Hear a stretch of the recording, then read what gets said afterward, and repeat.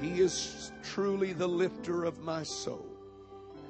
And He is my joy. Amen. He is my joy. God bless you. Our young people can slip out for their class. Those that are part of our classes. Those of you that remain with us, please turn with me to the book of Mark chapter 6. And I will begin reading in verse number 1. Mark chapter 6. And the word of the Lord reads like this. And he went out from thence and came into his own country. And his disciples followed him. And when the Sabbath day was come, he began to teach in the synagogue. And many hearing him were astonished, saying, From whence hath this man these things? And what wisdom is this which is given unto him, that even such mighty works are wrought by his hands? Is not this the carpenter, the son of Mary, the brother of James and Joseph, and of Judah and Simon? And are not his sisters here with us? And they were offended at him. But Jesus said unto them, A prophet is not without honor, but in his own country, and among his own kin, and in his own house. And he could there do no mighty work, save that he laid his hands upon a few sick folks and healed them. And he marveled because of their unbelief. And he went round about the villages teaching. And everybody said, Amen. Is not this the carpenter, the son of Mary, the brother of James? But Jesus said, A prophet is not without honor, but in his own country, and among his own kin, and in his own house. And he could there do no mighty work. And he marveled because of their unbelief. Amen. God bless you this morning. Thank you for being here. Good to have Brother and Sister Custer home for a day or two. Let's clap our hands to the Lord and give Him praise right now as you're seated. Amen. God bless you. You may be seated in the presence of the Lord. It is one of the most dangerous of all of life's enemies.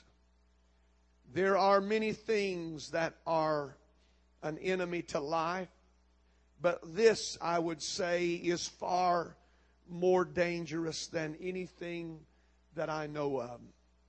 It is more deadly than cancer or the bite of the black adder or coral snake. It is more feared than heart disease or sugar diabetes. To me, it is more lethal even than strychnine or any of the other poisons that can so quickly end a life. It is perhaps hell's best kept secret, because its work is not to steal or to destroy. Though we are introduced to the works of darkness, and we are introduced to Satan as being a thief who comes but to steal, kill, and destroy, there is a weapon that he uses that does not destroy, nor does it steal. It does something far more deadly and far more critical. It was the very thing that Jesus encountered as he entered into his hometown after having left to begin his ministry. If you read prior to Mark chapter 6, you will find Jesus casting out devils. You will find him calming the rough and tumble sea. You will find him healing the sick. You will find him raising the dead.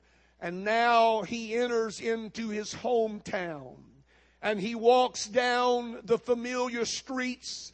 And he sees the familiar sights that he was so accustomed to seeing as a child growing up in this city. He saw people that he recognized and people that he knew from times past. But here the Bible said his miraculous work stopped. The miracle power that had been so prevalent and so evident in so many other places was brought to a screeching halt. And here he could scarcely do anything. His power had been put in check. And the scripture says that Jesus marveled. He marveled. Only one other time in scripture does it say anything about Jesus marveling at anything. He marveled one time at the faith of a centurion soldier who understood authority and understood power. And when he had inquired if the Lord could come to his house and heal his servant, he finally spoke up and said, all you've got to do is just send the word, and my servant will be made whole. And Jesus, the Bible said, marveled at that man's faith. And here again, he marvels, but not at faith. He marvels at something far more treacherous and far more deadly. Here in his hometown, here among his friends, here among his colleagues, the gracious ministry that had so affected the lives of so many people and had so helped others was now brought to a halt and frustrated. The divine healer is unable to heal, and the miracle worker is unable to do his miraculous work because of a dulling, deadening, stiffening influence of life's greatest enemy. Jesus had been the workman to whom they had sent their broken plows, and they had brought their yoke and perhaps even their furniture and their wagons to repair. He was the one they brought the broken rocking chair to, or other items in their home that had come in disarray. And he had put them back together. He was a craftsman. He was a carpenter.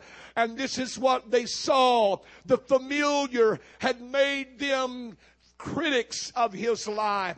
And the familiar, living with him every day, had dulled their senses to who he really was and what he had come to do.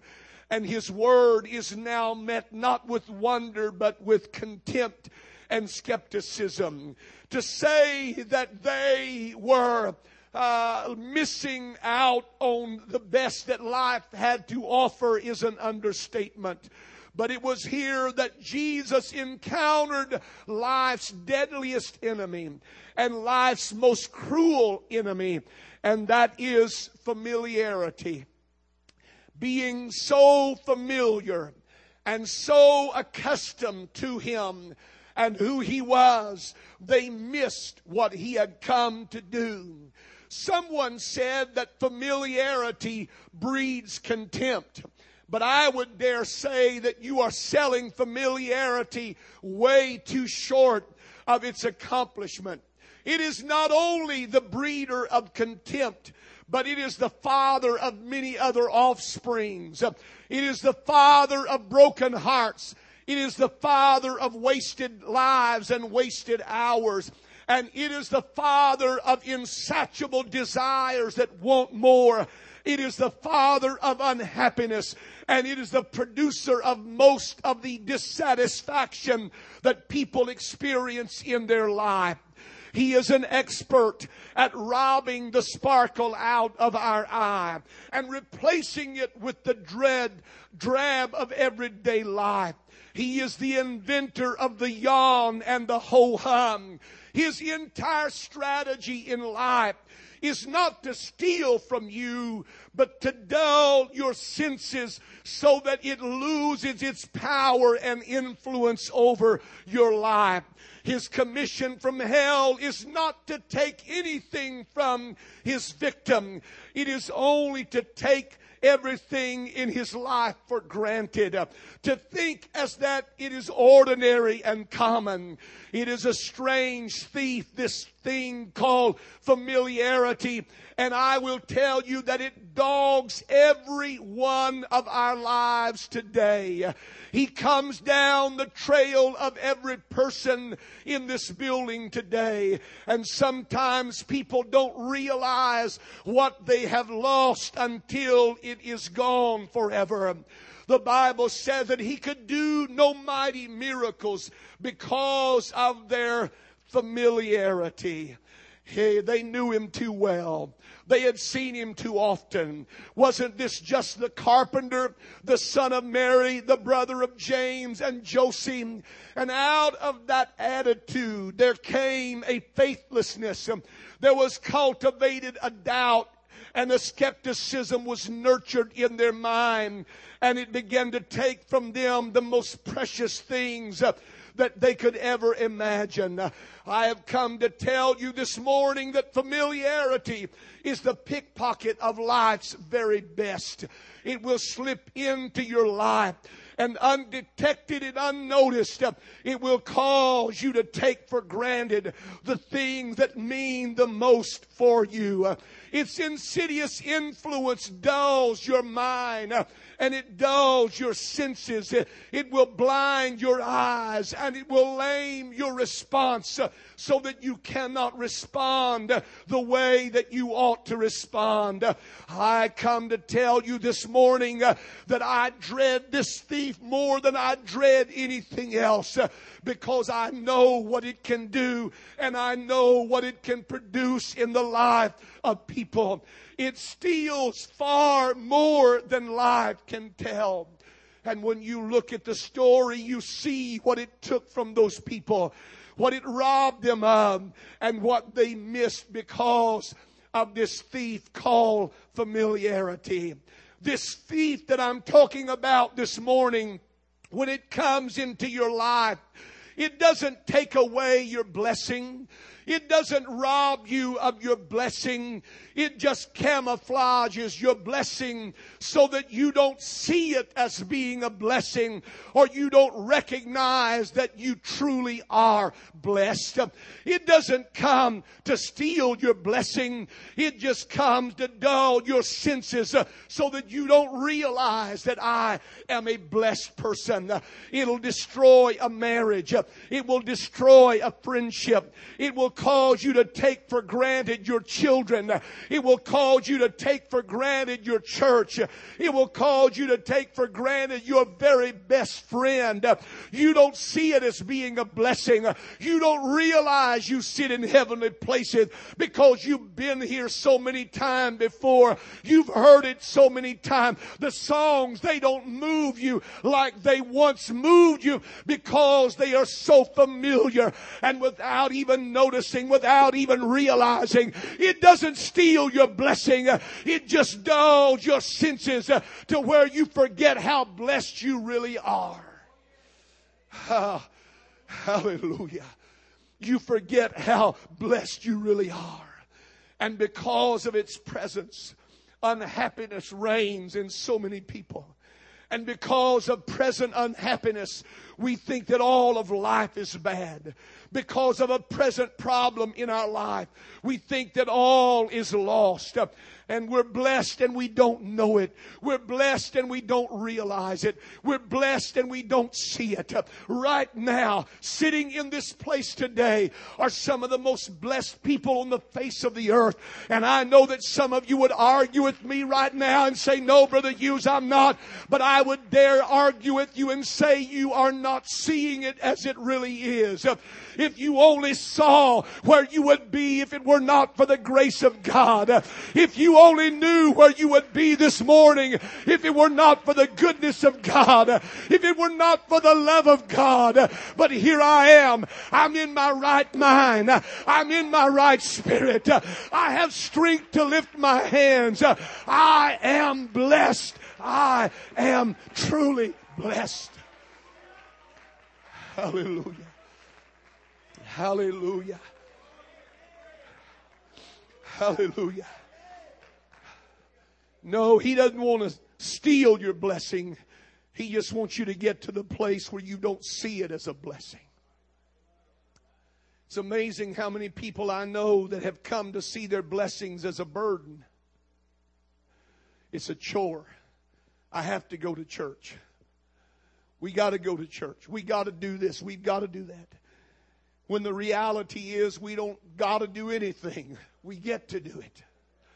Amen. We have the privilege to do it. You see, if it hadn't been for the goodness of the Lord and the mercy of God, where would we be this morning? But God has blessed us. But because we become so familiar, it becomes so common, we're around it so much, we forget how far we've come and what God has truly done for us. So it doesn't steal our blessing, it just camouflages it so that we don't see it as a blessing. How many of us this morning are driving better cars than we've ever thought of driving and living in better houses than we've ever lived in, and yet living in the house that we live in, how many times have we driven by another house and said, "Oh, I wish"? It's called a thief. Amen. It's more deadly than cancer. It's more dangerous than strychnine. It will do more damage to you than anything else that I know of.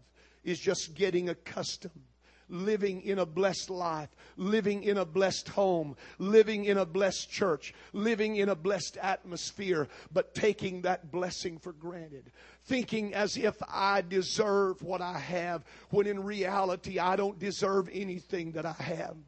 I don't deserve the wife that I have. I don't deserve the children that I have. I don't deserve the church that I have. I don't deserve the friends that I have. If you knew me, if you knew what I could have been or what I would have been without the grace of God in my life, you wouldn't want to be associated with me. But because of His mercy and His grace and His goodness and His love and His tenderness and His care, some of you like me this morning. You like me because what you see now is a product of God's goodness and His grace. And if I'm not careful, I can get to the place where I don't see that anymore. And I take my brother or my sister for granted. I wonder how many are living in blessed homes today, but complaining more than you've ever complained. Belly aching more than you've ever belly ached.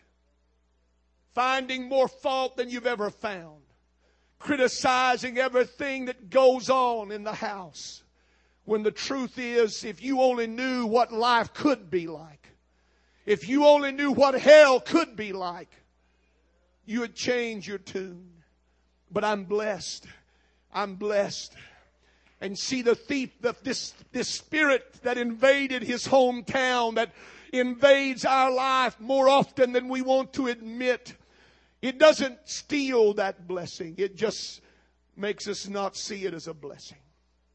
But not only that, this thief doesn't steal your salvation. It only makes you forget what it was like to be lost. Yeah. We forget where the Lord had to reach to get us. We forget how dirty we were. We forget how sinful we were. We forget what a cesspool it was we were living in. We forget the filth that we were a part of. We forget the wildness of the life that we were connected to. We forget the misery and the heartache and the burden and the pressure and the regrets. We forget all of that now because we've been blessed. We're sitting in heavenly places. God's touched our lives. We have been born again. We've been blessed beyond measure. But we forget where He had to reach to get us. How many of you can remember where you were at when He had to get hold of you? What kind of cesspool He had to reach into? I don't want to talk about it for a long time, but I'm here to tell you what He wants to do this morning is not take away your salvation. He just wants you to forget how far God had to reach to get you. And if you can forget that, then you won't praise God for His salvation like you ought to praise Him. If you forget how far He had to reach to get you, you won't stand to your feet and say, "Thank you, God, for saving a sinner like me." If you forget where He brought you from. If you forget where He brought you from. Yeah, you forget where He brought you from. If you forget where He brought you from,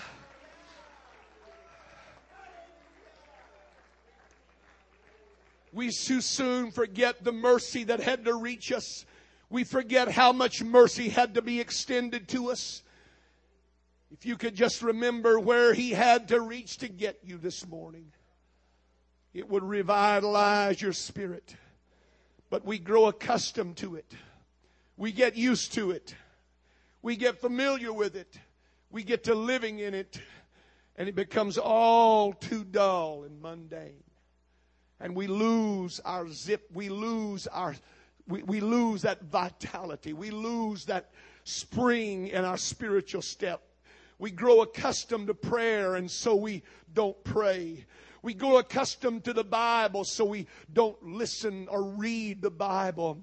The familiarity of life covers the cross with dust. And when we look at it, it doesn't move us like it once did. It clouds the image of the church with smoke so that we don't see the beauty of the church. And it causes us to forget. It causes us to forget how far He had to reach to get where I was.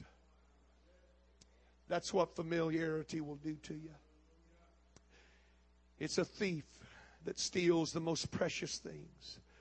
This thief doesn't steal your fellowship either. It just causes you to take it for granted. You fail to see the beauty of the church.